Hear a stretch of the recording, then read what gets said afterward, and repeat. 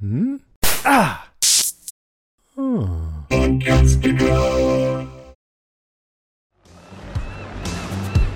Barbie. Hi, Ken. Hi, Barbie. Hi, Barbie. Hi, Barbie. Hi, Ken. Hi, Ken. Hi, Ken. Hi, Ken. Hi, Ken. I got us both ice cream. Cool. Hi, Barbie. Hi, Barbie. Hi, Barbie. Hi, Barbie. Hi, Barbie. Hi, Barbie. Hi, Barbie. Hi, Barbie. Hi, Barbie. Hi, Ken. Hi, Barbie. Hi, Barbie. Hi, Barbie. Hi, Barbie. Hi, Barbie. Hi, Barbie. Hi, Barbie. Oh, hi, Alan. There are no multiples of Alan. He's just Alan. Yeah, I'm confused about that.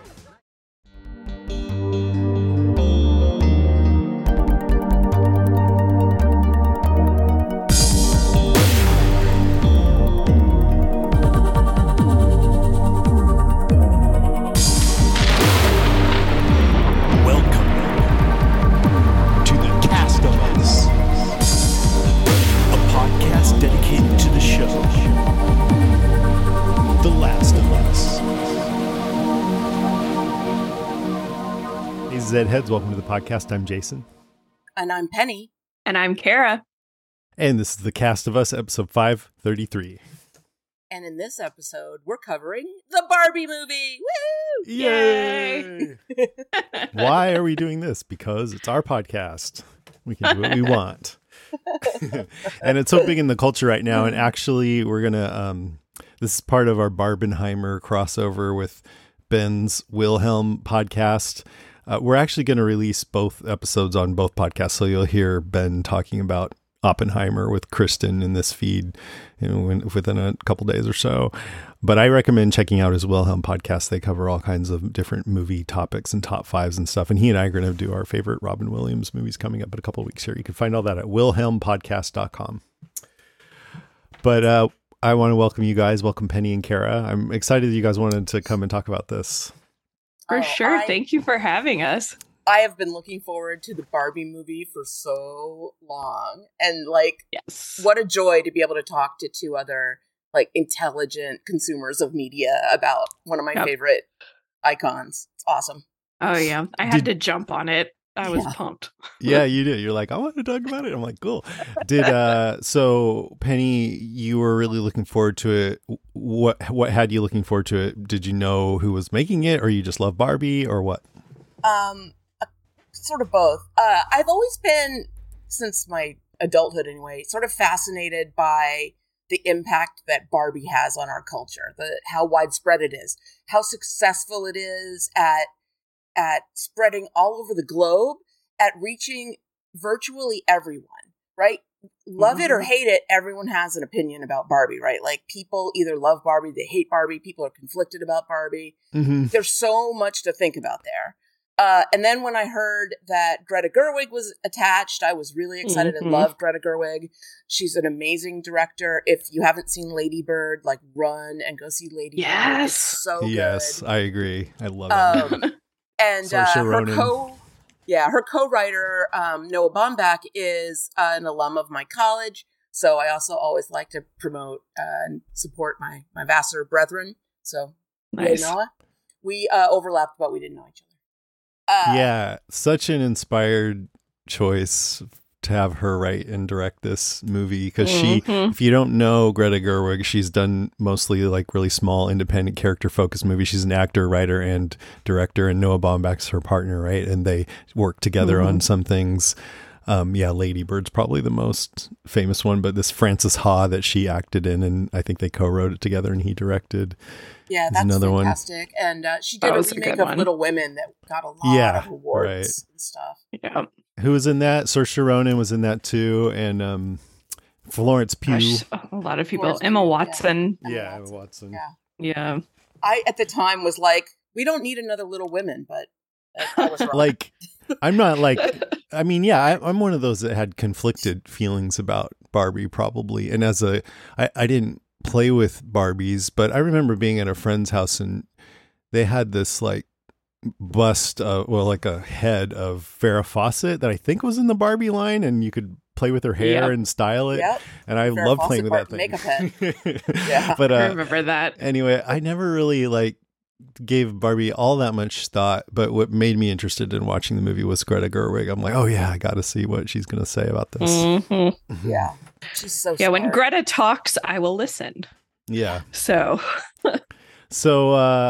before we get started talking too much more about the movie, I thought it would be fun if we just talked about whether we played with Barbies and what kind of toys we played with and just what our experience with Barbie was, kind of briefly, you know. Kara, how about you? Yeah. Did you play with Barbies? So I did play with Barbies. I played with Barbies a lot. So my mom was born in 1955 and, you know, Barbie first came out in 59. So I kind of had the benefit of having all of her Barbies to start playing with too. So the original Barbie, the original Ken, original Alan kind of started my collection. She kept it all. She did, even that, you know, the iconic black and white striped bathing suit for original Barbie. And it was still it was good shape. It was before I got to it, unfortunately. Right. I remember they're all weird Barbies after. Oh yeah. I had a lot of weird Barbies. The most prominent one I think I remember that sticks out to me the most was when I was 8 in like 1996, when it was the Magnificent Seven with the U.S. women's gymnastics team. There was a specific Barbie that came out for that. And then Barbie's little sister, Stacy, was released with her own uneven bars. And I was obsessed that summer.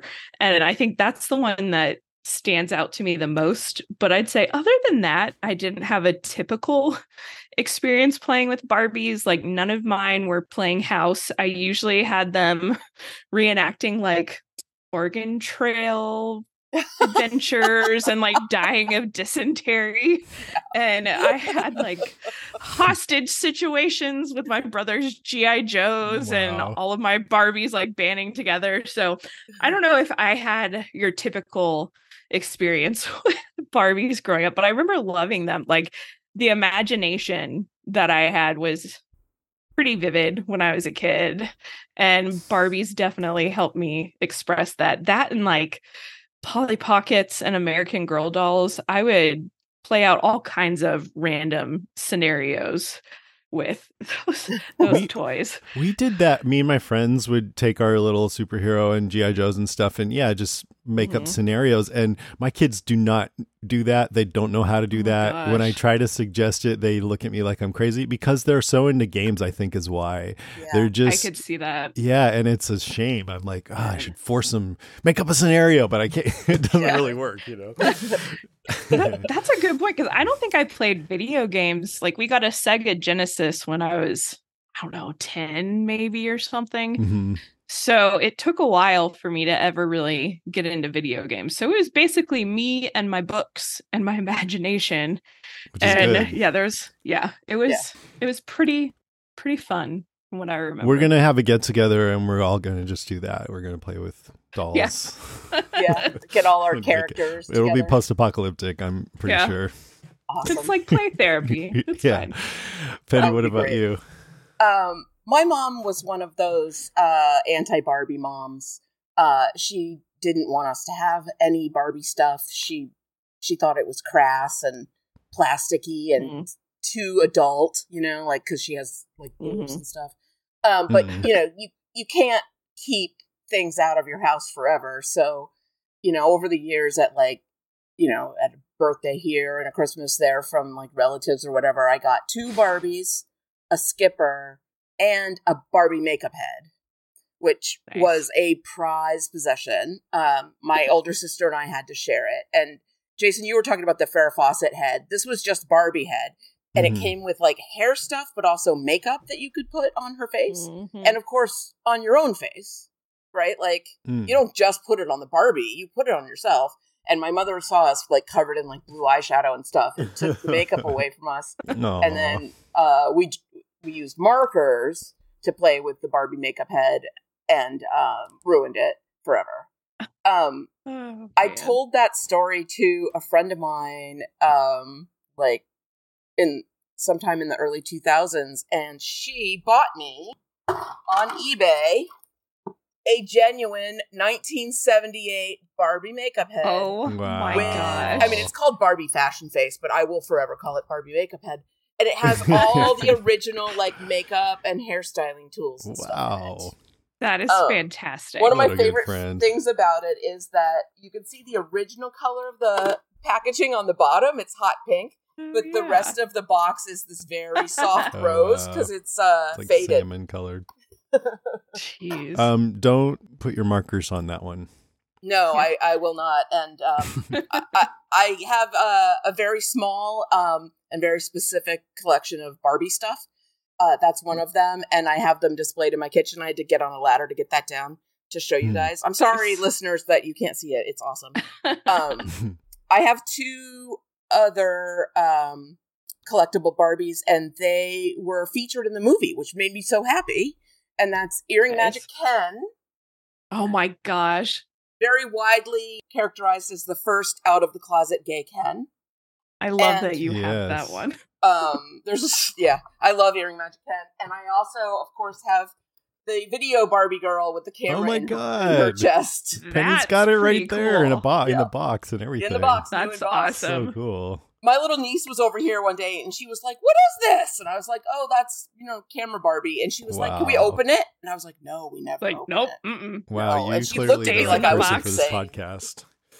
That is It's so like cool. the only other Barbie I think I still have is somebody got me, like a Judge Barbie when I graduated from law school. I have Judge Barbie. And- She's over there. Yeah, like that one's a nice one. That one's still in the box in my Yeah. office Yeah, that's a perfect That's gift for awesome. any lawyer.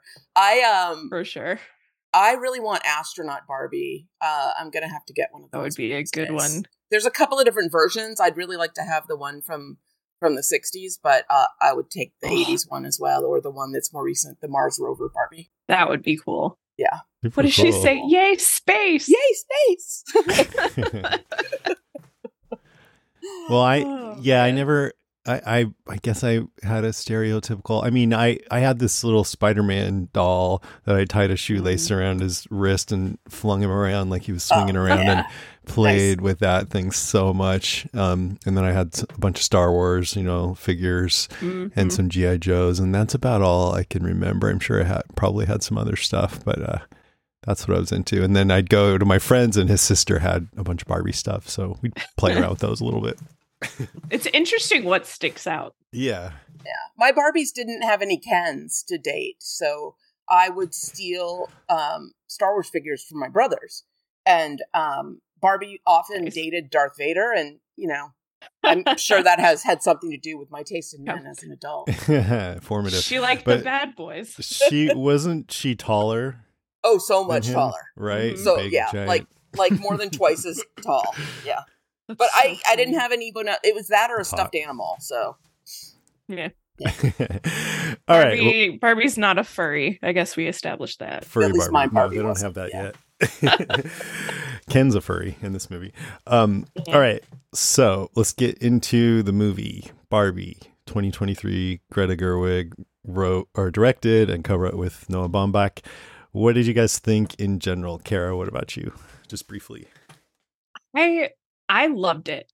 I tried to avoid watching trailers because I was so excited for the movie. I didn't want any expectations going in. And I mean, I expected to laugh and I expected to walk away feeling like someone empowered, knowing that Greta Gerwig was behind it, but I didn't expect to cry. And that definitely happened. But overall, I really loved it and I want to see it again. I watched it twice. I watched it a few days ago, and I wanted to watch it again just to have it fresh in my head before we podcast again. And also, I was taking a lot of notes, and I knew I was missing tons of amazing visuals. So I wanted to try not to take as many notes this time, just so I could keep my eyeballs on the screen, which was good. But I'll go ahead and say what I thought since I'm already talking. I thought it was brilliant. I thought it was super smart and so thought-provoking and incredible design. And I found parts of it uncomfortable as a man watching it. And I think that's fine, just fine, you know. Yeah. But I'm going to talk about that. I'm a little nervous about when we get to that part, but I want to be honest about everything I thought, but I don't think I would change anything though. No, I thought it was really, really good. It's so great to make a Barbie movie like this that sort of challenges us and speaks to the moment rather than just some dumb fantasy thing or something, It was awesome. Funny. So funny. So the theater was having such a good time. It was like everybody was just laughing, and it felt, you could feel that energy. It's so funny. After the pandemic, it took me a while to go back to movie theaters, and this was the first time I had that experience again of like everyone's having fun together at the movies right now. And yeah. It's so interesting how lately it's been such a cultural thing, the whole Barbenheimer thing. Yeah. That feels like that doesn't happen so much anymore, where we're all really excited to see a movie and it just happened to be these two together. But it felt like something from a decade ago where we're like, I can't wait to get to the theater to watch this. So that was nice to be a part of too. Oh, yeah. So I'm sorry, I cut off Benny. What else? I was telling these guys earlier, I dressed up to go to the theater. Did you dress up, either of you, in any kind of like Barbie-ish clothes? Or pink? I just wore my pink shirt. Yeah. Pink is good. I had, hot pink shoes and a hot pink tank top. That was about it. Nice. That's good. I have this Betsy Johnson light and dark pink satin shirt, and I wore that with a skirt, and I had all this jewelry, and I did my makeup and everything, and it was so fun. I don't have any reason to get dressed up. You looked like amazing. That. We should post that picture. I want to post it. Yeah, we can post it if you want. Okay. And the reaction I got from people, like when I was walking to the into the theater and stuff, was really fun. And then there were other women there who had dressed up, and we were all like taking pictures for each other, outside of the theater. Unfortunately, our theater didn't have one of those giant Barbie boxes that you can get inside. That I've seen some people posting of that on Instagram. But there were like giant Barbie posters, so we stood next to them and like took pictures of each other and stuff. It was really, it felt really like this wholesome sisterhood moment. Like all women are together in this, and it was cool. I definitely agree with that. It was very much, we talked about it before starting, how it was kind of like that vibe of, like happy, friendly drunk girls in bathrooms, like everybody complimenting each other. You're so pretty. On how they looked. And like there were a couple people in the bathroom right after ours, everybody would walk past each other and be like, "Hi, Barbie. Hi, Barbie." And I was just like, this is so fun. And I know Taylor Swift is kind of a polarizing figure, but I grew up with Taylor Swift, and the only thing I can really equate to the Barbie experience was going to her Eras Tour concert earlier, where it was just this really great positive energy, and like it was predominantly women in my theater, I think, especially because we saw it so early, but it felt so safe and supportive. It was just kind of addictive, and I walked out on like a high. Now thinking about it again, I'm getting giddy. Like it was a really neat experience. That's cool. I saw it by myself both times, and it was very solitary. I think the second time today, the theater barely had anybody in it, but I know there were at least a couple other guys in there.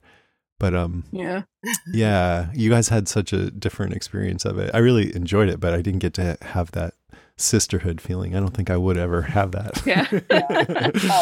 It was special, and I want to have it again. And I'm like, when should I go see it again so that I'll have the maximum experience? Yeah. There's a drive up theater. What's it called? Drive-in theater near here that's doing Friday night a double feature of Barbie and Legally Blonde, and I'm pretty tempted. That's fun. It's cool. Unless it's like 100 degrees. Yeah. All right. Fair. Let's get into our points. Kara, would you like to go first?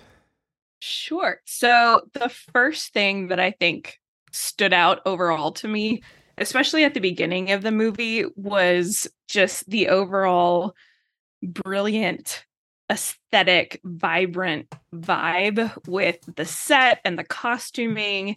And it was just so creative and addictive. Like my eye could not look away, and there was not enough time for me to take everything in. And about 5 minutes into the movie, like seeing Barbie Land, I realized that my cheeks were already hurting from smiling so much, just because of how vibrant everything is, and the creativity with, Margot Robbie waking up and the brushing her hair without actually brushing her hair, and the showering without water, and just all of the products in the fridge and the dream houses. I couldn't get enough of it. And how pink impressed. It was. Yes. Very, very pink. So pink goes with everything. Yeah. Yes. I felt the same way. I don't know why I didn't expect it to be so visually appealing, but it was, like you said, addictive, like cotton candy or something. And they just went all out with it. And a couple of things that stood out to me early on was just this beautiful pink sand beach and how it melded into the light blue static ocean, like ice cream or something. It made me want to eat it. And the still waves are really gorgeous. And then it did look like candy. Yeah, it did. And her pink bed with this rainbow translucent bedside lamp, and how everything is stagnant, like the waves are just sitting there, and it's beautiful to look at, but it's also kind of a metaphor for the stagnant, unchanging nature of the land and how she just wants it to stay that way at the beginning. I also loved Ken's fur coat. And when I used to go to Burning Man, I was looking for a coat like that, and I totally want it. I'm sure it's faux fur, and I would totally wear it to Burning Man.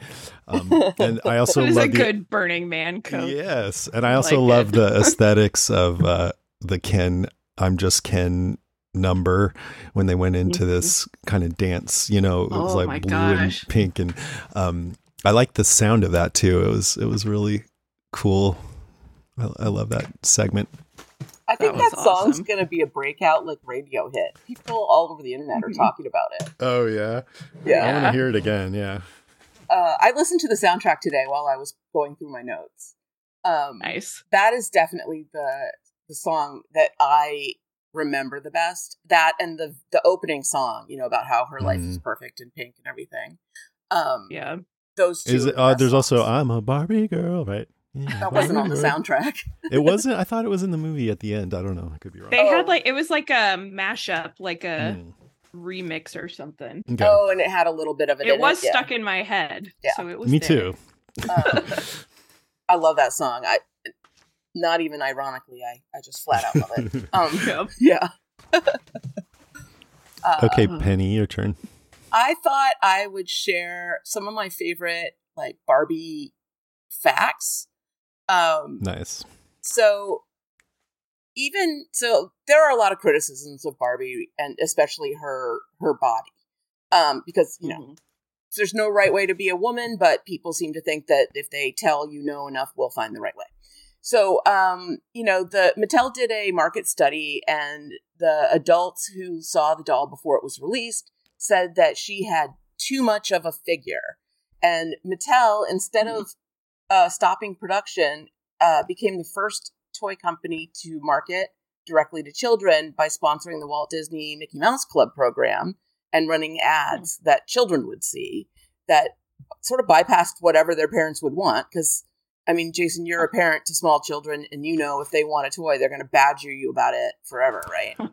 That doesn't work like that anymore. They want video games, but I remember when I was a kid watching Saturday morning cartoons, there would be tons of toy commercials, and I wanted the toys, and I would badger my mom. But then there became laws that they can't do that anymore at some point. So I don't think you can have toy commercials in cartoons anymore. I could be wrong, but I'm pretty sure there's laws around that, and it doesn't. Yeah, the kids don't come badgering me for toys. We don't have commercials either. We do streaming and stuff. You know what I mean? I love not having commercials. It's the best. Oh yeah. Anyway, I didn't even think for me about as a that. kid, it was like that for sure. So then Barbie was released in 1959 and was a huge success. And so in 1961, Mattel introduced her accessory, which is Ken. And Ken is also named after one of the founders' children. Their children were Barbara and Ken. And then in 63... Wait, they were brother and sister? That Barbara Yeah. and Ken were brother and sister? Okay. Yeah. I didn't know that. Yeah. In 63, Mattel added Midge, and 64 Skipper, and then there were some siblings that came later. Stacy's one of them. In 68, Barbie had her first friend dolls who were people of color. And it was in 1980 that there was a Black Barbie and a Latina Barbie. So Barbie is an incredibly successful, worldwide brand. Its sales have gone down, and they were at their height in the 90s. They've been going down since the early 2000s. I have a feeling this movie's going to turn that around. But Mattel calculates that there are 2 Barbies sold somewhere in the world every second, and they make over $1 billion in annual sales. This includes video games, books, animated films, music, clothes, product tie-ins with multiple brands and designers, celebrity and character editions, and the special adult collector edition dolls, of which Sugar Daddy Ken is one. I really wanted it, but it was like $275 when it came out. Oh my God. And I was like, I don't want it that bad, but yeah. So Well, yeah, he should Barbie be paying you, is- not you pay for him. Exactly. I loved how he was like, no, this is Sugar, and I'm his daddy. So great.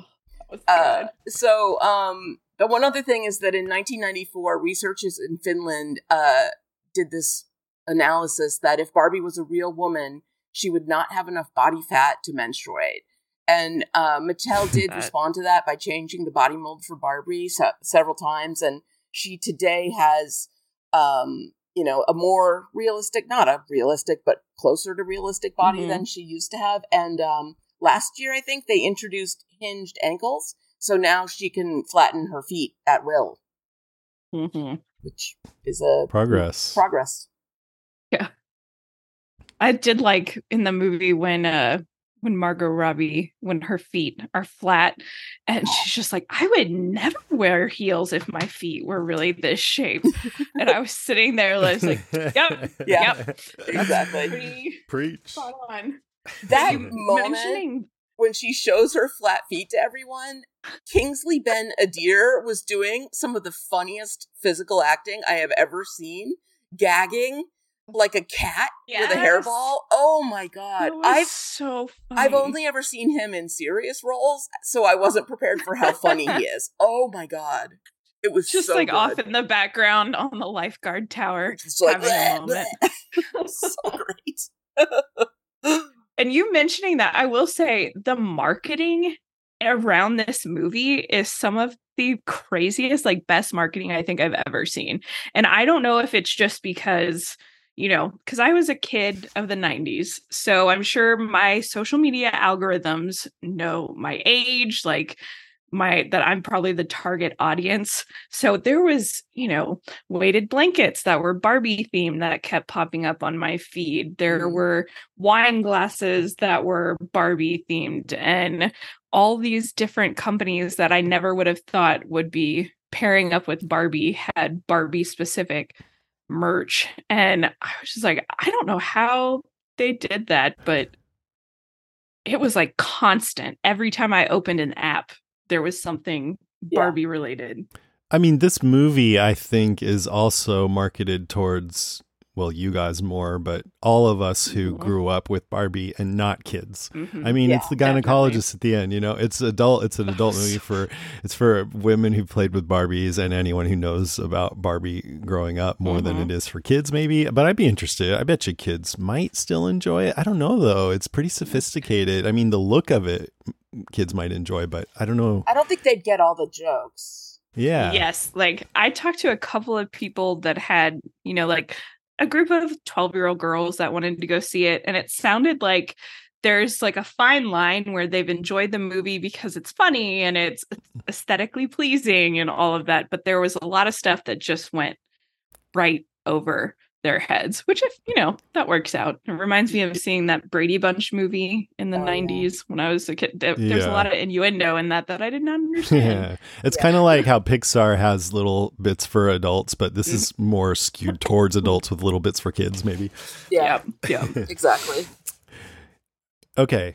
I mean, since you're talking about all the facts and stuff, I loved the focus on the discontinued ones, like Midge, the pregnant Barbie, and which is she real. made everyone so uncomfortable. Yeah. They're all like, "Ah, hi, Midge." And I guess Will Ferrell's character screaming when he saw her we discontinued so her. funny. And I guess Midge was married to Alan or something. But Midge was sold alone, and so they thought it sent Poor the Midge. wrong message about pregnant teens, and so they discontinued it or something. And then there was what was the one? Grow The Up Skipper. Yeah, where you turn her arm Oh my god! and her so boobs creepy. would grow. Yeah, she'd That get was taller and so her boobs weird. grow. And that's real. I was looking up information on all these, and I saw this YouTube video of this guy like, I have a Grow Up Skipper, and showed how it worked and everything. And I'm like, oh my god. Even that little dog, the dog that would leave like little poops. Oh, the that little was plastic a poops. real one. Yeah. And I think there's something wrong with the magnet, like pooper scooper that came with it. The magnet would come off. And so they discontinued that one. And the dog wouldn't poop anymore. And I think one of my friends had one of those when it originally came out. So that I was not expecting to see that in the movie, and it unlocked a memory for me. I was like, oh yeah. That's such a weird toy. Yeah, that's Oh, weird. yeah. All of these. It's really interesting. Pregnant, a pooping dog, a boob growing Barbie. And then this guy, Interesting Alan was a real choices. one too, who it was Ken's friend who could wear all Ken's clothes. That was the big marketing point, but I guess he was too boring, so he was quickly discontinued. Michael Cera was perfect in that role. Oh, yeah. Alan. I loved him. Yes. He's so He was like the only good guy, I would say, in the whole movie. Which I thought was very interesting in terms of, the whole patriarchy theme. It seemed like none of the Kens ever really acknowledged Alan. It was only the Barbies that acknowledged Alan. And I was just like, poor Alan. Like, he's one of the good ones. And he, at the end, least. he was hanging out with the Barbies when they reinstated control, and he was like so happy about it. He had the pink jumpsuit and everything. Yep. Yeah. That was precious. I loved it. Okay, my turn. I think so. Yeah. My number one is the trickiness of this movie, because we've kind of talked about how Barbie's been, some people love Barbie, some people hate Barbie, a lot of people feel conflicted. It has to appeal to all of those people, maybe not the ones who hate Barbie because they're not going to come maybe, but if you're conflicted about it, or it has to be progressive and aware of the criticisms of Barbie, but also appeal to people who love Barbie and unconditionally, and package all of that together in a way that satisfies everyone, including Mattel, who still makes Barbies, right? And I think they produced this movie, they own the film rights and everything, and they had to sign off on it. And I'm impressed that they did. Yeah. You know? I think you're right, Penny. They probably smartly realized, or maybe it was you, Kara, that said this, that this is going to probably up the sales of Barbies, you would think. Yeah. But I hadn't really thought. I was more tuned into the negative aspects of Barbie, I guess. I mean, I wasn't really that critical, but if I had thoughts about Barbie, it was, oh yeah, Barbie's the one that sets up this unreachable ideal and then makes kids feel bad about themselves. Okay, what else am I doing today? That was just kind of my thoughts about Barbie, never having really gotten that much into it. And Sasha voiced all those criticisms. You've been making women feel bad about themselves since you were invented. Like that one scene where she was giving her all that shit. Set the feminist movement back 50 years. Yeah. Something about rampant consumerism and being a tool of sexualized capitalism and blah, blah, blah. Called her a bimbo. I haven't thought about you in years, you fascist. And so, but then what the movie really woke me up to, that I had some realization of, was the good things that Barbie did. That opening scene that was like 2001 inspired, where the girls are bored and smashing their baby dolls. Yeah. Oh, I loved it so much. That was awesome.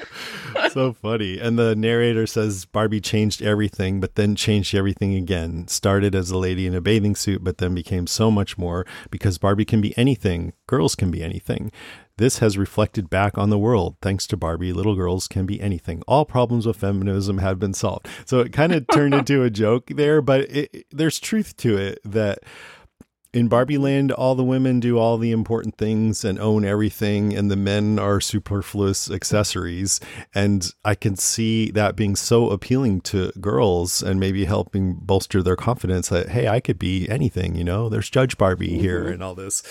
So, and they they did diversity in there too, which is commendable. And so, like I said, I think Greta Gerwig was an inspired choice to write and direct this. And she did such a good job of taking the complicatedness of all of this and putting it together in a way that speaks to this moment that we're in right now, where we're all sort of reevaluating our past and seeing that a lot of it is problematic and trying to reconcile that, because there's parts of it that we love, that we want to carry forward, but we have to look at it in a new way. And also just looking at power dynamics between men and women, and how women have been in this one down position for so long, and how to change that, and how it's still this huge struggle. And so that, I mean, to focus on that with this movie where there is conflict about our feelings about Barbie was so perfect, you know? Oh yeah. Like very, very good. I saw this interview with Margot Robbie and Greta Gerwig, and I could not find the journalist's name. It was a woman.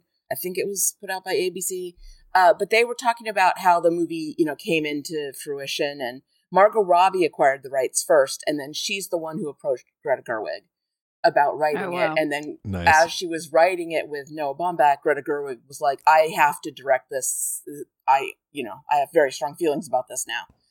And they talked about the process of going back and forth with getting approvals from Mattel, and how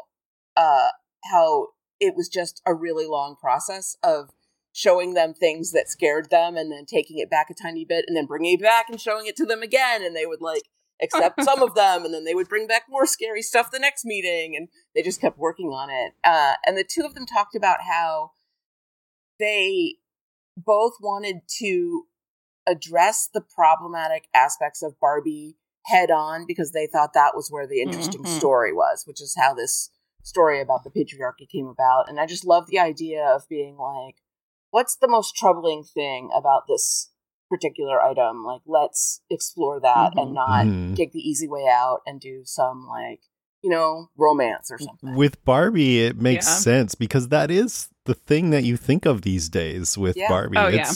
It's a big part of what we think of with Barbie, you know, so why not just address it directly? And they were so self-aware with that issue too, even with, you know, Margot Robbie playing this character who's having this sort of existential crisis, and that moment where, you know, she's having this kind of breakdown and talks about how she doesn't feel good enough or pretty enough, and she feels ugly, and the, you know, Helen Mirren as narrator cuts in and it's like, note to the, I don't know, the directors or whoever, the filmmakers, having Margot Robbie play this role maybe wasn't, you know, the best choice to make this point. But I was like, yep, that's true. Because as she was crying, like I was gorgeous in the moment of the movie, but I was like, holy shit, she is stunning. Like that is the prettiest crying face I've ever seen. And then it cuts in with that, and I was like, oh, okay, thank you. Like they recognize it. It's funny too. It's really funny. And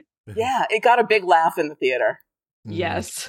Like it also reflects, I think, yes, the problems with Barbie, but on a whole, the fact that this movie kind of made everybody think and looked at societal expectations about women, it kind of just made me think about, you know, growing up as a woman and all of the conflicting things that you're told, especially right now, and growing up, you know, as a millennial, thinking where I was told I can be everything that I wanted to be. Women could be president, but there still hasn't been a woman president to look up to. And then at the same time, having, you know, expectations about don't wear a shirt that's too low cut if you want people to take you seriously, or you still need to look presentable and have makeup and do your hair, but not too much because then you're trying too hard, and all of this, you know, stuff that comes into play, where Barbie is just kind of an excellent lens to examine that struggle. And I don't think I've ever walked out of a movie feeling more seen or understood than after this. Like I was not okay walking out of that movie. I couldn't stop thinking. And that's a great feeling that I don't think I've had to this level ever, but in a long time, not being able to stop thinking about what I'd just seen and all of the kind of real world implications. So it really was brilliant. The way that they handled it, you could tell that they put a lot of thought. Yeah. They took something that seems like it would be really hard to deal with, this conflict or that conflicted feelings people have about Barbie, and made it a feature in a big way. Oh, yeah. and I was impressed. Me too. And the only other thing that's kind of related to this that I had down is it kind of makes me feel the way I feel about Karate Kid in a way, where the movie The Karate Kid, Miyagi preaches, don't fight unless you have to fight. And, he doesn't want Daniel to fight, and he's teaching him how to fight. He says, so you won't have to fight, because they'll know that you know how, and so they won't. And so it's supposed to be about handling your problems in other ways. But the most satisfying moment of that movie is when he fucking kicks Johnny in the face at the end.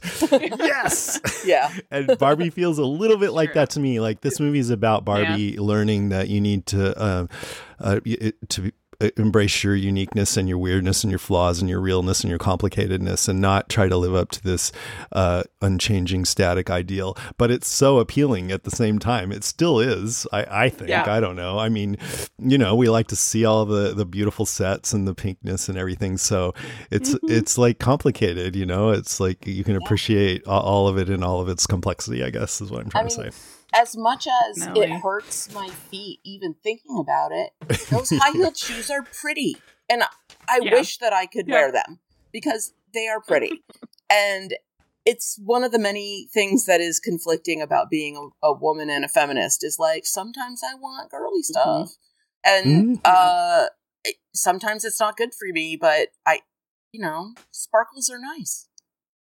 I think this movie made, I don't know, like, I feel like Barbie core, because of this movie, has, become trendy again. And I was definitely one of those girls that had a moment growing up where I was like, I hate pink. Like, I'm not like those girls that love pink and glitter. And now thinking about it, it's just kind of cringy. Yeah. But as an adult, I'm just like, fuck it. You can take me seriously if I have like a pink glitter cup. I'm gonna like what I like, and that's it. And I think you're a trained professional, and it doesn't matter if you have, spangles on your notebook.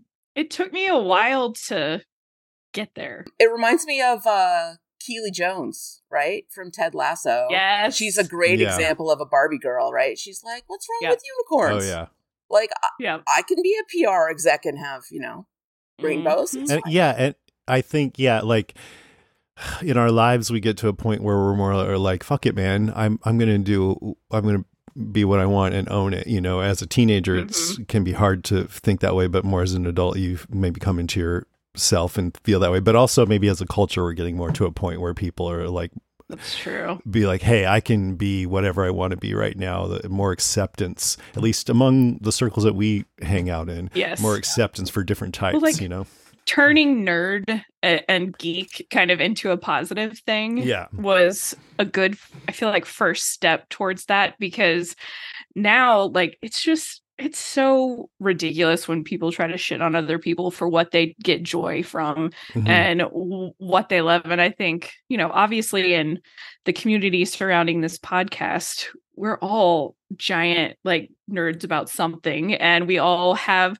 something in common with what we, fan over. Right. But we're respectful even when people are nerding out about something we're not interested in. We understand what it is to nerd out about something like that.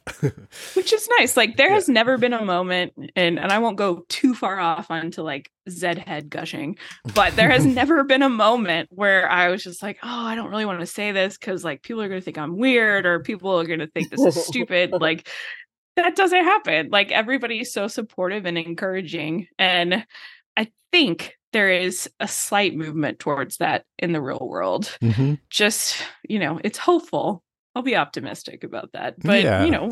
Love what you love and be who you are. And if you're not hurting anyone, then who cares? Yeah. Like, and that's kind of what the movie is saying. It's like, Mm-hmm. you don't have to strive for this ideal of what everyone else thinks is perfect in order to, maybe an underlying message is to be accepted, No, just be a full person. be who you are. Yeah. Yeah. Yep. And don't define yourself in relation to other people. I mean, that's the lesson of Ken. Yeah. Is that Right. Yeah. For both of them. He's enough. Yeah, he's enough. But he is, in the beginning, completely focused on Barbie. He only has a good day when she looks at him. And he has centered his whole world around her. And then, he's kind of like the incel story, right? He's like, I'm a nice guy and she stuck me in the friend zone.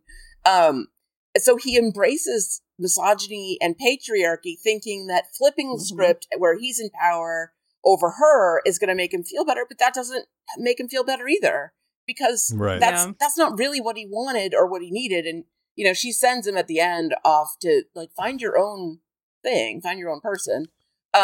You don't want to blame Ken too much because that is how he was made. Well, to me, it's a reflection of the way, in some sense anyway, that women have felt in the real world, that they're expected to exist only for the male gaze, right? You hear that a lot. And Ken only exists for the Barbie gaze.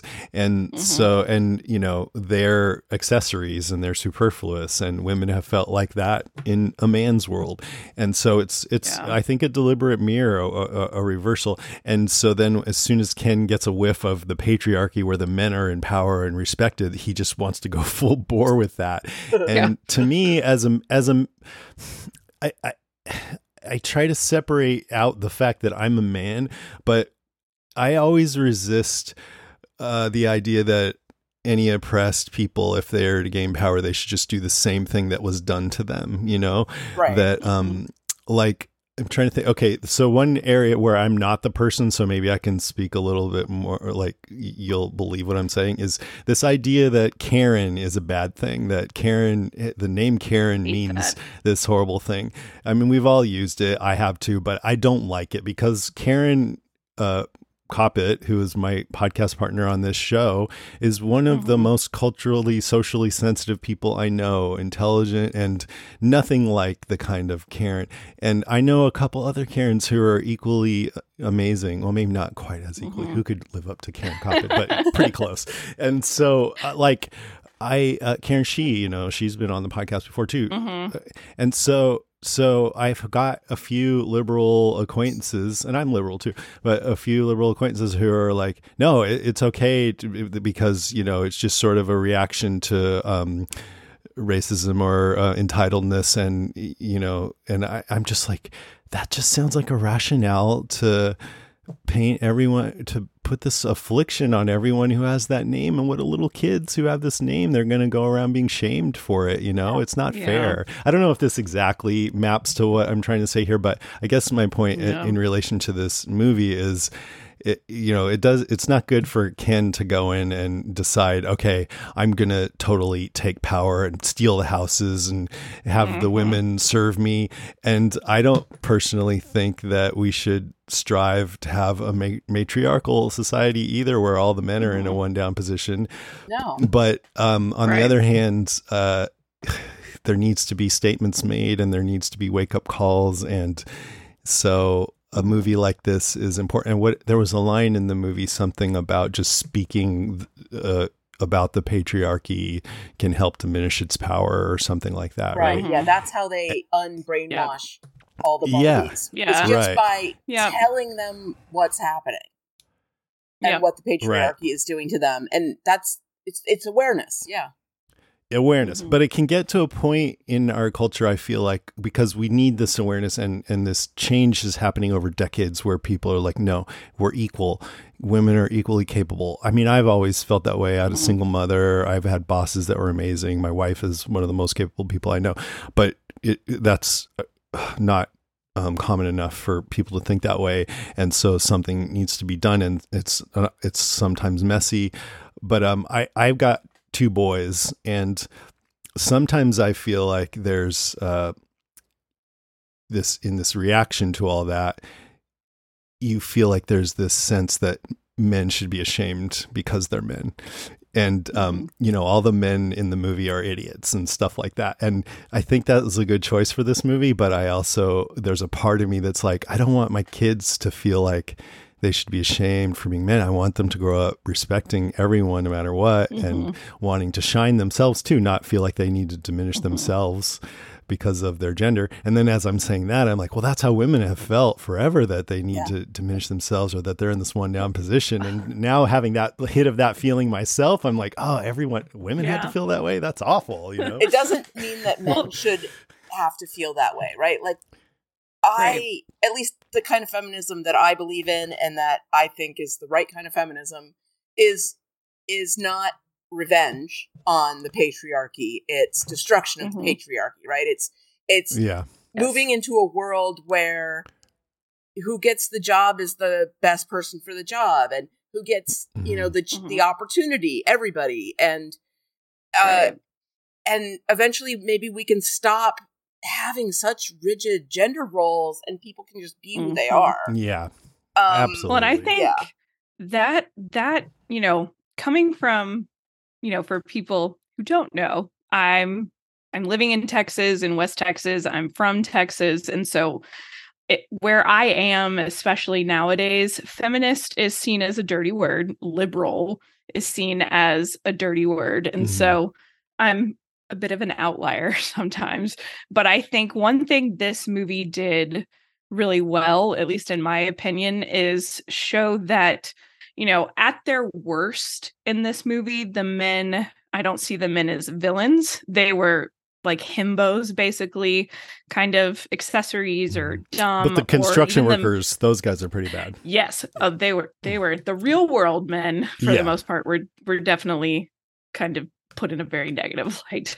Yeah, and all of that, I think, is it speaks to the truth of how many men can be, but it was just very concentrated where all the men right there were, which is I think it's a good choice. Even the real world was sort of heightened in this movie. It was very like hitting you over the head with it as soon as Barbie transitioned. But I'll say like that.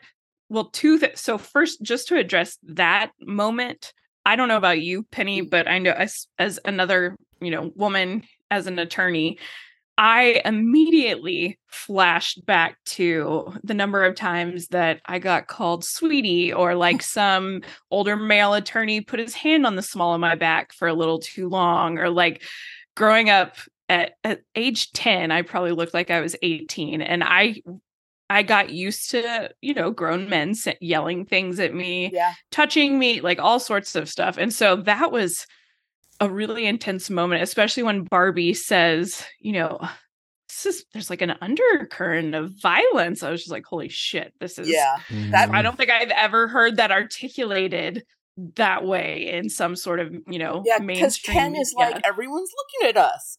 And she's like, it's kind of scary. Empowered. He loved it. I mean, that was so poignant. There are so many times when people in a corporate setting will like walk into a room and there'll be a woman and a man in there, and they will say like, "Oh, can you get all the coffees set up?" to the woman, and immediately assume the man is the boss. And I have personally been in a situation where that happened.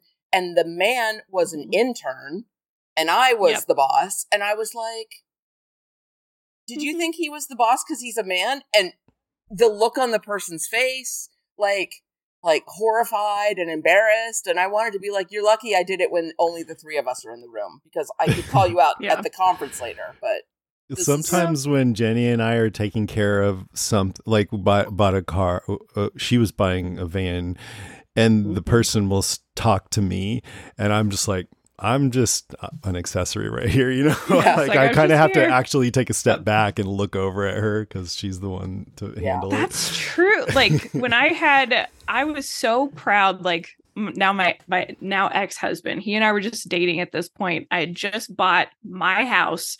I bought a bunch of furniture and it was being delivered. I opened the door and he happened to be staying with me that weekend.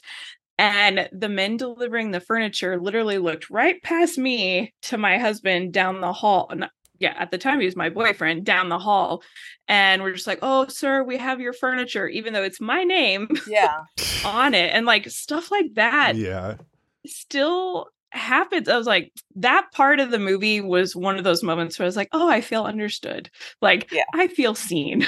But I think the message that I took away from it about the patriarchy is that essentially the patriarchy was the true villain, and that it hurts men overall just as much as it hurts women. Just and that song, yes, where you mentioned, you know, when all the Kens kind of come together and it's the blue and pink background, and eventually they all kind of join hands, and it's kind of the beginning of their awakening.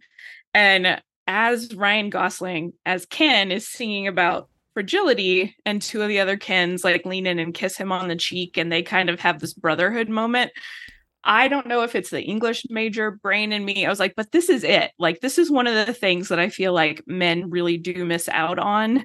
And I say men, obviously, very generalized under the patriarchy, where women, like, we're taught that it's okay for us to be emotional and work through those emotions and identify those emotions. And with men, there's this big, you know, boys don't cry and suck it up. And I think a lot of men, unfortunately, don't have the opportunity to build those kind of rich, emotional, supportive friendships like a lot of women do. And you know, when Ken's crying and Barbie's like, what, you know, it's okay. And are you okay? And he's like, yes, just not wanting to acknowledge what he's feeling or not being able to articulate it. And I think that is one of the ways that patriarchy really hurts men, is this kind of isolation where you're not supposed to express emotion, or you're not supposed to, you know, feel things. And even on, you know, this is probably going to age me, on TikTok right now, I'm still trying to figure out how it really works. But you see all the time, if there's a man posting a video kind of supporting women or articulating something about feminism and being a positive figure, you get all these comments like, oh, he's a simp, or oh, he's a beta male, and all this just stupid stuff. And it's so frustrating to see. And I think, at least I took away from the movie, that it shows that patriarchy is not good for anyone. It's harmful overall to society. But I can also see, like, I didn't think about that, Jason, where you're thinking about, you know, your two young boys possibly watching something like that and feeling, like, it's not just this movie either. It's there. I just think there's a lot of right now, because there's a drive to show empowered women in movies and shows. You know, there's in The Mandalorian mostly was about Bo-Katan Kryze this season, and Mandalorian kind of took a backseat, and it's great. You know, I'm not saying that's a bad thing, but sometimes they're showing the women more being more capable, and the men are shown to be more flawed, or not flawed, but incapable, you know? Yeah, bumbling. And there is bumbling. That's the word I'm looking for. It's not the answer to have the women all in control and the men like be just accessories, right? This is what we're talking about. Is like, that's the other, it's just a different version of the same problem. It is. It is. But I also want to say, I mean, I said at the beginning, I was kind of nervous to talk about this. I am still processing it. And I'm conflicted within myself, because I also think that, fuck, man, women have had it so shitty for so long, and why should I complain? Like, this is, like you said, you felt so seen watching this movie, and I wouldn't change a thing about it. I think, and it also got me thinking more about what the experience of a woman is like. In that scene you mentioned where she said there's an undercurrent of violence.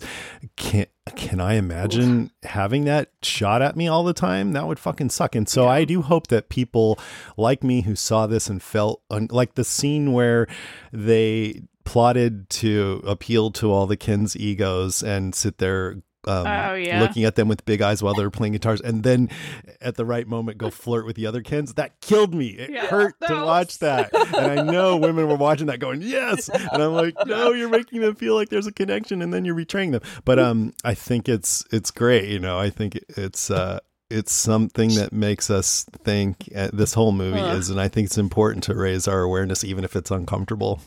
Yeah. That scene where he said, you know, I'm gonna play guitar at you. Oh my God, my best friend and I looked at each other.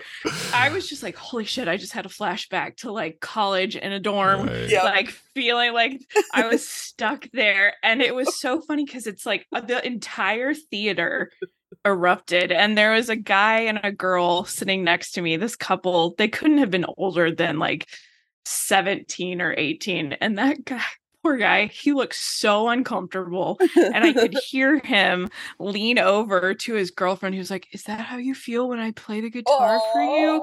And she was just like, no, I love it when you do it. No, I love it when you do it. And I was just like, oh my God. Like, I was trying so hard not to like let them know that I was listening. Yeah, I think a lot of times women like that, but not always. And if you just expect, it depends on the situation. Yeah, and but it did make me think: how many times have women felt like I was doing something at them rather than with them or for them? I'm sure there's been times. I don't play guitar, but it doesn't have to be the guitar. That and the Godfather. Oh my God, the Godfather explanation.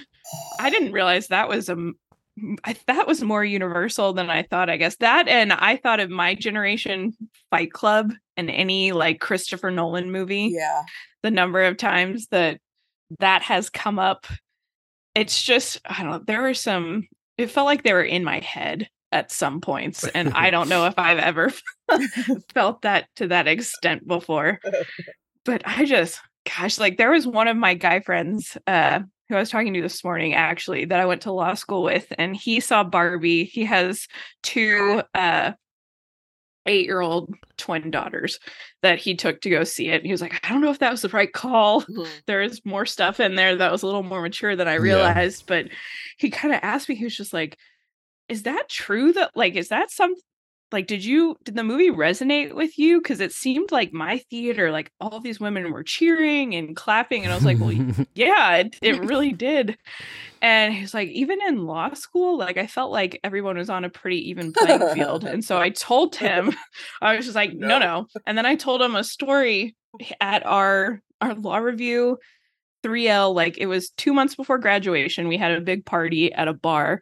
And one of our law review fellow students walked up to me and grabbed my boob and walked away. And I remember just being like shocked. I was like, what the hell is going on? And I went over to him and like confronted him, and he was a lot taller than me. He leaned down and he goes, I can only get away with sexually harassing people for 2 more months. I got to do it while I can. Ugh. And he, like, when I told my friend, this, he was like, right? Like, he was like, why the hell didn't you tell me that? Like, what the hell? I was like, that stuff happens all the time, pretty regularly. I was like, I don't think to mention it because it's just something that you get used to. And I think that like when I told him, I was like, I didn't think to mention it because stuff like that happens all the time. He was just like, holy shit, I need to do some thinking. And he was just like, now I'm scared for my girls. And I was like, look, now that you're thinking about it, like that's a huge start, and asking questions, like that's a really big deal. So I think at the very least, I'm excited that this movie seems to be at least causing people to think and reflect, and that can only be good. I mean, this was going to be for the news, but it's the #1 movie this year so far, beating out Super Mario Brothers. 155 million in its opening weekends. It's the biggest debut ever for a film directed by a woman after Wonder Woman, which was 103 million. And it's a huge hit, and the audience, it's got a 90% on Rotten Tomatoes, so the critics like it, and it's got an A cinema score, so audiences like it too. So it's just killing it. And initial crowds were 65% female, which is notable because men usually account for that around that size when it's a big $100 million plus movie like this. So I'm just saying that because you're saying that you're glad that the movie's having an impact, and it's really having a big impact, you know? Yeah. I didn't realize it was doing that well. Like it's fantastic. The one thing that makes me kind of sad is that it's definitely going to have sequels. You know, it's so successful, and Barbie is such a huge brand, and I just worry about the sequels not living up to the cleverness of this first one. Yeah, you're right. Yeah, that's true. I mean, if they want to do a sequel and Greta Gerwig's like, no, I did my movie, get someone else, that's going to be even worse. Yeah. Like you'd want her to be like, well, if they're going to make it, let me try to say something else worthwhile. Jeez. That is but true. It feels like a movie that shouldn't have a sequel unless Greta Gerwig feels like, oh yeah, I've got something else I want to say, you know? Yeah, and if they can get back a lot of the same cast, because I really want to see where Ken is gonna go next, and how he might grow, because I think there's a lot of interesting things they can do with him at this point to show how a man can absorb these lessons and grow and benefit himself from not being part of the patriarchy. The thing, like now that they've decided to depart from the perfect ideal of Barbiness, then the movie can only move farther away from that. And so will people want to see that, you know? Because that was a big appeal, because even walking out of it and feeling like it was so thought-provoking, I was just like, okay, I'm gonna buy this is gonna be my new comfort movie, because I can still see it as something like light and happy and fun. But that's true, a completely existential examonation under the it could be amazing, might not do as well. Yeah, it might not do as well. I would watch it. I would watch it for sure. Should we try to get back to a point or something? Or I don't know where we are. That might be good. I was going to say, we hadn't really talked that much about Ryan Gosling's portrayal of Ken, and that was going to be so good. Yeah, one of my points. He just, I could not stop grinning like an idiot almost any time he was on screen. Just the comedic timing he had was so impressive. But Ken laughed. He reminded me of, gosh, you were talking about Karate Kid earlier. Now I can't remember. It's like the quote unquote, you know, villain, the blonde kid. Oh, Johnny. Karate. Thank you. Yes. Yeah. Johnny, like he kind of reminded me of him in certain aspects. For sure. In the best way possible. Absolutely. And if you watch Cobra Kai, do you watch Cobra Kai, Kara? Mm-hmm. Yes. I mean, he kind of plays more of a Ken type in that. You know, he really does. Maybe that's what it was. I was just like, he reminds me of someone. He was so in the role, and so good. He's been all over the press, like sort of advocating for Ken. He's like, oh, I'm Ken's representative now out in the world, and I'm going to use my platform to help Ken. He's being really, really awesome. Dry and serious about it, which I find really, really funny. I ken so hard. I kenned every day. He's like, I'm even maybe kenning a little bit right now. I was like, all right. It's one of those movies where you can tell that they just had a fucking blast making it, and it came through, you know? Yeah. Really funny. I loved when he wanted the job at the beach, and he was like, are you a lifeguard? He's like, oh, no, I beach. I'm beach. I beach. I didn't get the whole like beach each other off thing. Was that just juvenile humor, or was there more depth to it than that? About, like, I didn't really get what they were going for there. Yeah. And then when they actually did do the beach off, it was just like showing each other their chests. Like it wasn't beautiful. even the ab shots. I was like, okay, all right. I did love how there were so many just like really delightfully silly moments, like when the Mattel execs were running after Barbie and they're all running out of the building and piling into the two like black SUVs, and you see two of them holding hands as they're running around to get into the car, like just little moments. And Will here Ferrell's and like, that... I would usually get shotgun. I know he improv'd that line, and it was so funny. I love him. And I loved Ken going into the hospital, and she's just like, no, I will not let you perform just one appendectomy. And he's like, but I'm a man. And she's just like, you're not a doctor. And he's like, please. Just that whole exchange. Or he's at some point goes, can you get me a doctor? And she goes, I am a doctor. Oh, yeah. And then he's like, can you get me a coffee? Yeah. Like, I need one of those clicky pens. That And how he really lost interest in the patriarchy after he realized it wasn't about horses. Yeah. Like that was pretty brilliant. He did an excellent job. And I like the in little that turn role. where he wants to be more intimate and connected with her, and she's pretty dismissive of him, and this is my Barbie house, and at the end he's like, this is my Ken dream house. How does that feel? And then she apologizes for taking him for granted. So it played with some nuance and complexity there, which I enjoyed. What did he call it? His Mojo Dojo house? When he was like, I could stay over, and she's like, what for? He's like, I don't actually know. I'm That not sure. killed me. I love that. Or when, we're getting into some funny stuff, but what did Kate McKinnon's weird Barbie was awesome, and she's like, I like to see his like blob. Oh yeah, his like molded plastic blob or whatever. He's packing under there. So much good. So apparently Kate McKinnon and Greta Gerwig went to college together, and they did comedy improv together when they were in college. That was interesting. She was perfect for the role of Weird Barbie, although I felt a little bad when Barbie said something like, I'm like you now, weird and ugly or something. And she's all, thank you. And I'm like, I was like, oh. Yeah, that was sad. But then at the end, she gets to be in charge of sanitation, which for some reason is what she wanted. Because she's weird Barbie. Anything else about Ken? The only other thing that really stood out to me about Ken was I did like the fact that he got his own kind of self-discovery arc outside of everything, and he wasn't completely made to be this, villainous character.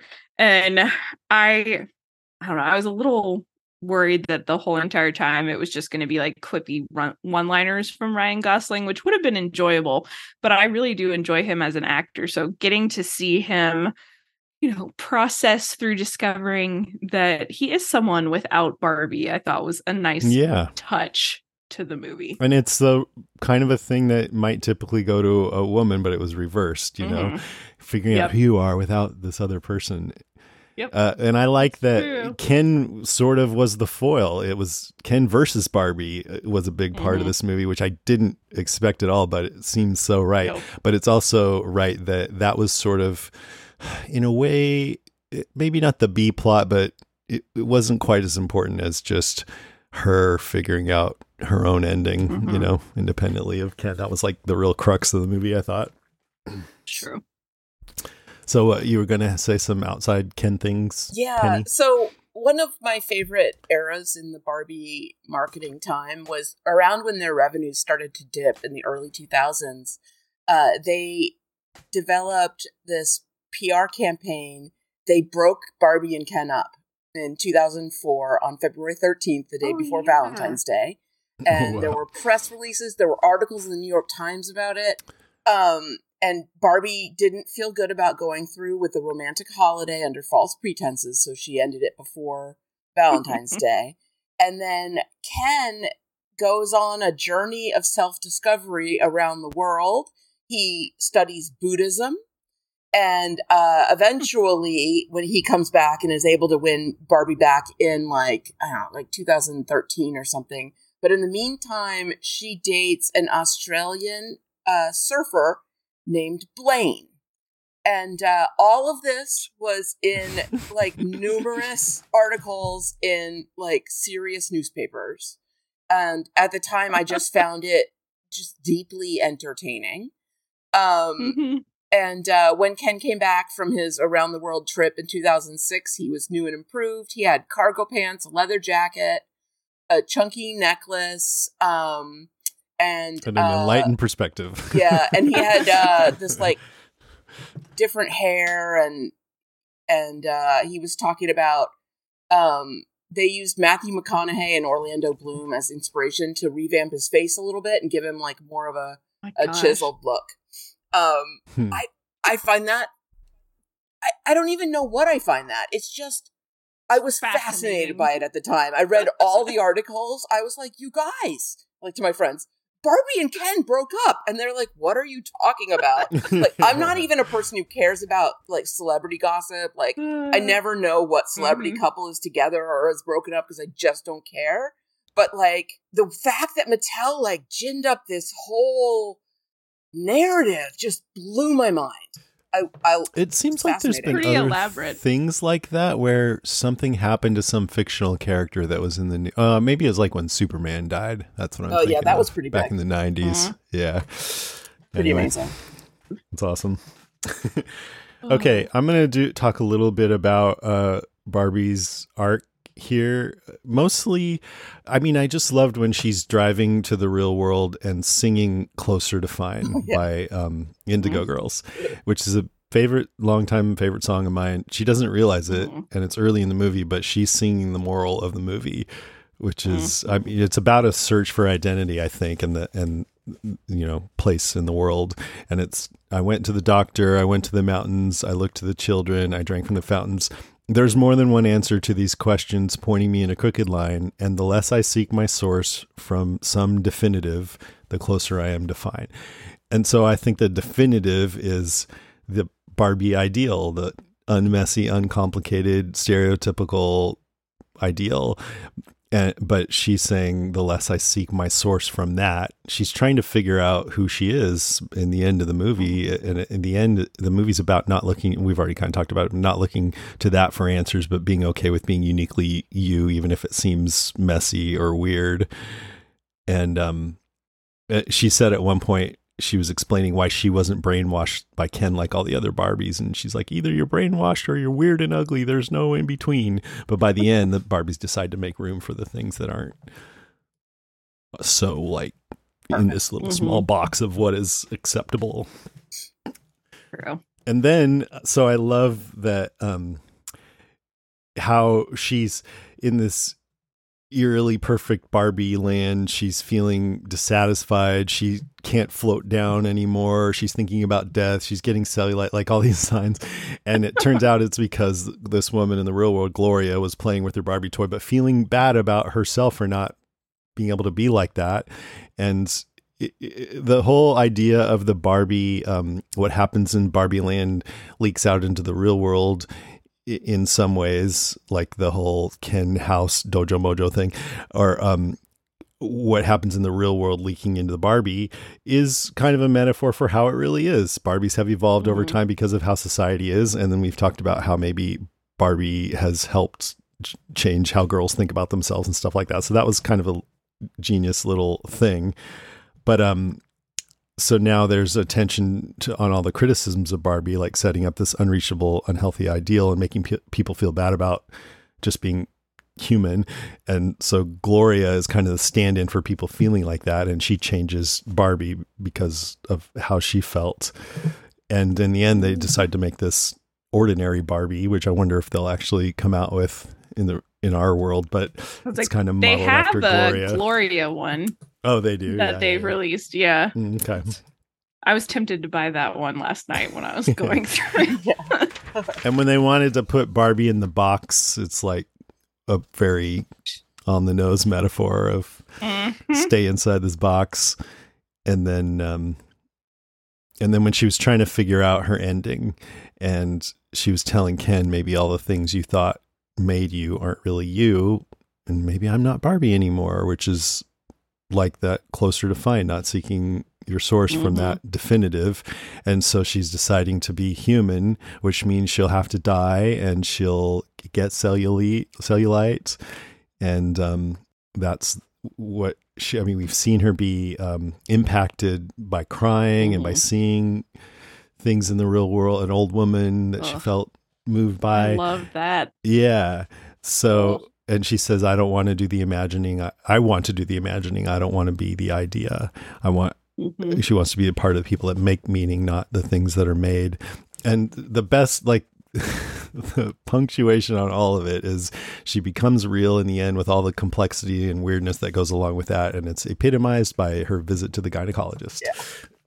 So funny. That was not at all what I was expecting. I know. Thing that you have to do. So good. It's great. In her pink Birkenstocks, which I'm sure they will sell.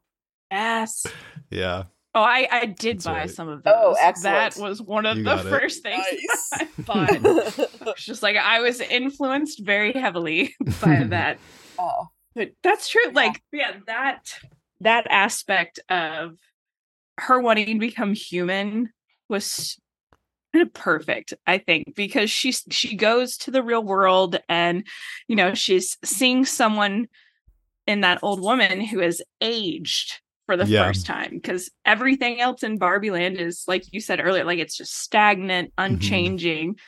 And when she says, "You're beautiful," and, you know, the woman's like, "I know it," I was just like, oh, that's so good. And the fact that, you know, seeing her and her other experiences with Gloria and her daughter Sasha, even though she sees like the hurt and the pain and all these things that are in the real world, she chooses to become human instead of staying in Barbie Land. And there's that whole, you know, kind of philosophical point that, you know, our life has meaning because we die. And I just was not at all expecting the Barbie movie to go there. Yeah. And get But when you think that about deep. it makes sense, because it's all about how Barbie sets up this thing where all of these girls want to be her, and at the end she decides to be more like Be them. them. Yeah. Oh, I love it. It's so good. Makes me so happy. It's just so layered Yeah. that, you know, even you were sitting there talking about, you know, the Closer to Fine. I love that song, and I was sitting there like bopping along without thinking of the deeper meaning at all. So as you started talking about it, I was just like, holy shit, that's right. Like, that's another layer, another. And then there's the other you know, song that Ken sings, "I wanna push you down," and I'm like, yeah. oh my god, Yeah. I hate what that an song. asshole. I did see, I was scrolling on TikTok, and I guess Rob Thomas, Matchbox 20, Yeah, had I a saw that. concert. Yeah, it was just like, I dedicate this song to Ryan Gosling. It's like, oh, this is and perfect. the fact that all Like, the Kens were singing the same horrible, Yes. misogynistic song to all the Barbies, I was like, oh my god, because they don't have any original ideas. Like, just There was an interview with the Matchbox 20 guy, and I guess he's like 50 something now, but he wrote that when he was in his early 20s, about a girlfriend that was emotionally abusive, and he said he didn't mean it as a physical thing, but he was really having to defend himself there. yeah. I mean, I mean, it's like, not a nice that song. makes sense. I'm sorry. No. Yeah, it's not. But there is just so much. I think that's why I need to see it Yeah, I again, need to because see it there's again. so Yeah. much nuance and layer. Also, I have Layering. 3 other outfits that I could put on for a Barbie movie, so Nice. I'm gonna need to at least use one of them. It's fair. It's only fair.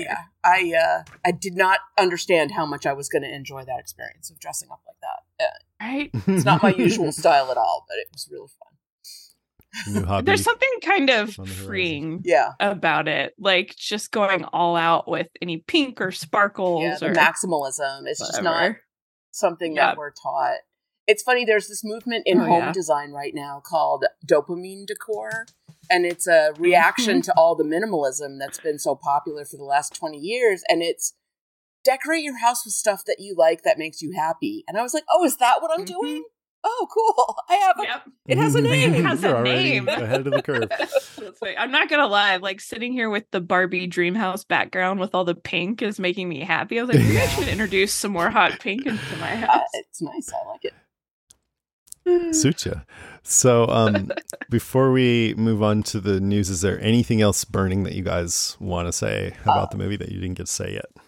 This is also not really about the movie per se, but one of my favorite things about Barbie over the years has been how it influences art.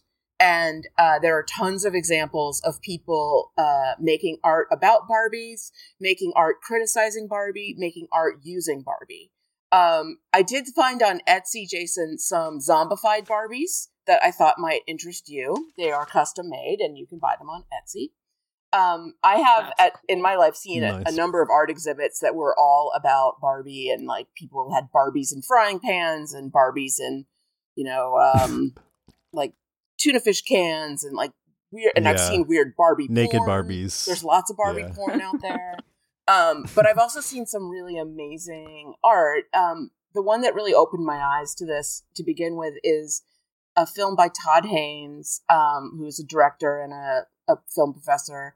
he made it when he was a student. It's called Superstar, and it's the biography of, not the whole biography, but the story of Karen Carpenter and how she died, told entirely using Barbies as the actors. And it's powerful and amazing. And up until recently was enjoined, and so you could only see it if you got a bootleg copy, which I have. But it's on YouTube now, and I think we should post the link in the show notes. It's like a 45-minute film, and it will blow your mind. It's really interesting. It was enjoined actually not by Barbie when it came out, but by the Karen Carpenter estate and her record label, because there's a little bit of a parody defense to the use of the actual Barbies, but the use of the music is less gray, and so they were able to nail that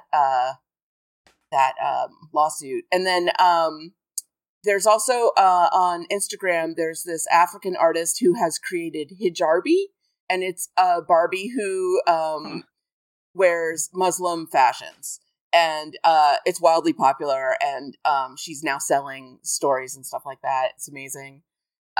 Cool. There's an amazing short story called A Real Doll by the writer A.M. Holmes. It's in the story collection, The Safety of Objects. It's dark, it's twisted, it's upsetting, but it's also fascinating and really well written. I highly recommend. And there's a documentary called Marwen Call from 2010. It's about an artist named Mark Hogenkamp. And he suffers a traumatic brain injury. He's beaten severely by some men. And his therapy and recovery is creating art. And he uses Barbies and G.I. Joe dolls to create stories and scenarios. And he photographs them. And it's beautiful. Don't see the fictionalized version of it, which starred Steve Carell. It's not his fault. It's just not a good movie. But Marwen Call, the documentary, is phenomenal. And we're hearing about that. I really think people should watch it. Awesome. That does sound interesting. Yeah, if you send me those links, I'll put them in the show notes. Awesome. Anything else? I was gonna say, I don't think I can go without mentioning Gloria's kind of infamous already monologue towards the end, where Margot Robbie as Barbie is having her kind of existential crisis moment where she doesn't feel good enough, she doesn't feel pretty enough, and Gloria launches into her speech about the impossibilities of being a woman and the struggles of being a woman, because I was not expecting that at all in the moment, and that was the one time that I started tearing up, and it completely caught me off guard listening to her give this speech, and especially when she said, like, I'm just so tired of watching myself and every single other woman tie herself into knots so that people will like us. And I remember looking around the theater, and there were plenty of other people crying and sniffling. And I've seen some criticism just here and there online about how it was a little heavy-handed, and some people saying it was a little too simplistic when it comes to feminism. But when I heard it, I immediately thought of teenage me and how it would have been so nice to hear that messaging when I was a teenager, especially going into college and going into law school. And I think it speaks to especially adolescence as a woman and transitioning into adulthood so well. And I just thought America Ferrera did such a fabulous job with that monologue that I think it's going to be one of the big takeaways going forward from that movie. And I just, now I need to go watch it again. Really want to see it again. Yeah, there's a lot. It's very packed with detail. Yeah, it's a lot like the Spider-Verse movie that I saw, a couple of months ago. There's so much detail that I can't wait till I have it at home, like in streaming, and I can pause and look at the background and stuff. I'm sure there's tons of jokes that we didn't see, right? Like in the background. Yeah, and for sure. I can't wait to be able to spend a little time figuring them all out. Barbie Easter eggs and stuff. Yeah.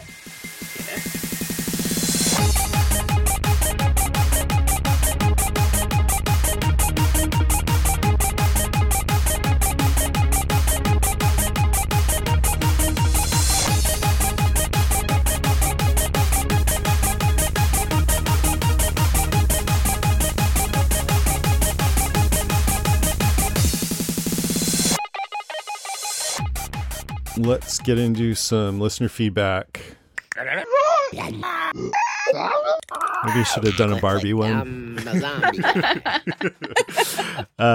We only had a few comments, which tends to happen when we cover a movie that just came out that weekend. A lot of people haven't had a chance to see it yet. If you want to write in about it, we can read it on a future podcast if you want. But let's read through these. Kara? So Christy Liverett said it was so beautiful and sentimental. I laughed and cried a lot. See it with your daughter if you can. That's Nice. true. I'm going to see it with my mom in a few weeks, so I can't wait for that. Is she into it? Hmm? Is your Oh, mom she into- hasn't seen it yet, but I mean, She was she's really very into Barbie, you know that. Barbie, yes. Yeah. So I'm really excited to see it with her. You think she'll like it? I do. I think she's going to have a lot to talk to my dad about after she sees it. So it'll be fun. It's cool. I'll read the next one. Rima Joe, hi Rima, says, I have added, 'cause it's a dream house, motherfucker, to my catalog of quotes.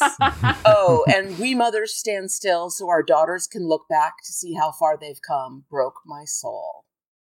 Yeah, that was a Rhea Perlman line. Mm-hmm. I think she said Rima went to see it with her daughter and they did the whole Barbie Oppenheimer double feature. Nice. Rima said she wouldn't have gone to see Barbie because she's not into it, but her daughter wanted to see it. And then Rima ended up being surprised and really liked it. Awesome. It wasn't what she expected, which is cool. Gemma Hall says, I loved it. I couldn't stop laughing at Ryan Gosling. I loved his rendition of Just Ken. I'm so glad they cast America Ferrera in it, as she used to play Ugly Betty, and I love that show. I don't know if I really saw that show, but now I'm curious because I also thought That she was was a great. good one. It's really fun. She says there were a lot of cameos in it too, like Rob Brydon, who we in Wales know as Uncle Bryn. So the whole cinema cheered.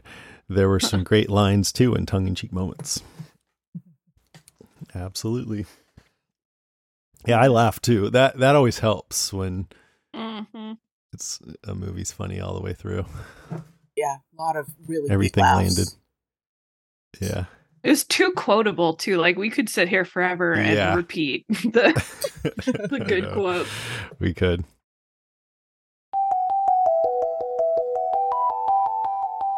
All right, that is our show, episode 433. Thanks so much for listening, everybody. Thank you I think guys. it's That was really fun. It's episode 533. Oh, I wonder what episode 433 was. Probably something with zombies. Yeah. 533. Yeah, I really very much enjoyed that. Like I wrote out all my notes because there was so much and had it all organized. But like we kind of said before we started recording, I was hoping we could just throw that away and have a conversation. And I think we did a pretty good job of that. So much to talk about. That was fun. Yeah. It was fun to talk to other people about it finally. Yeah, for sure. If you guys want to write in or leave us a message, we've got Oppenheimer coming up, so I don't know, that might be recorded by the time you hear me saying this, but if you want to write in ever and leave us a message about anything, you can find our contact information at podcastica.com. And while you're there, be sure to check out all of our other shows. Yeah, the one I really want to mention is we're getting ready to start a White Lotus podcast called Welcome to the White Lotus. Yay. It's going to be me and Randy and my wife Jenny, who I have not podcasted with regularly since we did American Godcast a few years back. So I'm excited for that. She loves the show and she's not as into the stuff I usually cover as I am, but she's into that. So that'll be fun. That's awesome. That's going to be really fun. Yeah, I'm excited to get into that. I've wanted to podcast about that show since it came out. I love it so much. And if you don't know that show, it's on HBO. It's not a genre show. It's about this hotel. It was written during COVID to be in a place where they could have everybody in the same place and be COVID safe. So they're in this resort and it's about entitledness and class, but it's really funny. And one of the big selling points for people listening to me on this podcast is it has what's that guy, Murray Bartlett, who played yeah. Frank in The Cast of Us, Frank and Bill, Frank. And I first saw him in White Lotus, and his role is one of the things that made me love that It show is so much. funny. It's way different than Frank. And you'll be like, wait, so that's the same different from guy? Frank. Like, it's, yeah. Yeah, it's way different. I didn't realize it was the same guy until I listened to y'all's coverage on The Cast of Us. I was just like, Yeah. holy shit, that's Murray? So you should also definitely check out Kara's podcast, Perfectly Marvelous, that she does with Yay. Erica and Jade. They covered Marvelous Miss Maisel season 4, the final season, and well, I guess you guys kind of covered the whole show. And well, what do you want to say about that podcast? You're moving on to something else. We are now getting started on season 3 of Only Murders in the Building. We've done our season 1 recap. We'll be doing our season 2 recap, and we are pretty excited to start talking about season 3. That starts August 8th. And that's a murder mystery comedy with Martin Short, Steve Martin, and what's her name? Yeah, Selena Gomez. Selena Gomez. Yeah. They are a very interesting trio. I will say, like, I really love their chemistry. So it's a fun show. Yeah, when you hear Selena Gomez, you're like, really? But she's right there with them. She's so good. Mm-hmm. Yeah, so that'll be fun to hear. And I don't know, what are you doing, Penny? You usually have 3 or 4 podcasts going. I don't have anything coming up real soon. I'm going to be involved along with a bunch of other people in the Severance podcast when we get that going in August.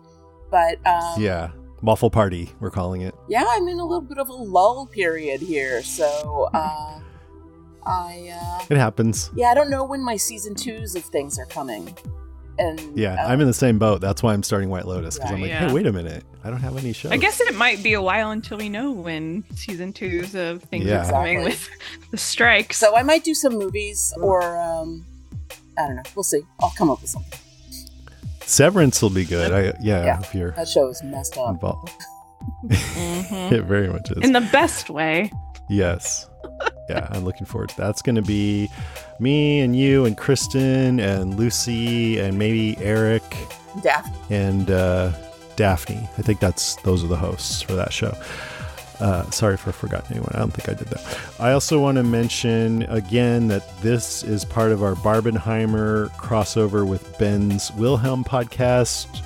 You'll hear both episodes on this podcast, but you should check out Wilhelm, where they do all kinds of great top 5 movie kind of things, best horror and Christmas movies and movies by different actors and stuff like that.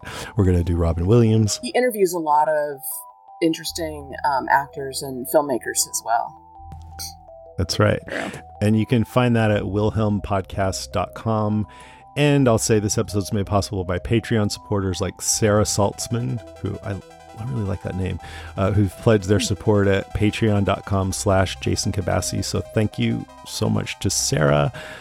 Sarah gets ad-free versions of all of these episodes. She doesn't have to listen to the annoying ads. Sorry, advertisers. All right, that is our show. Thank you for listening. Don't buy into the patriarchy, Christy Liverett.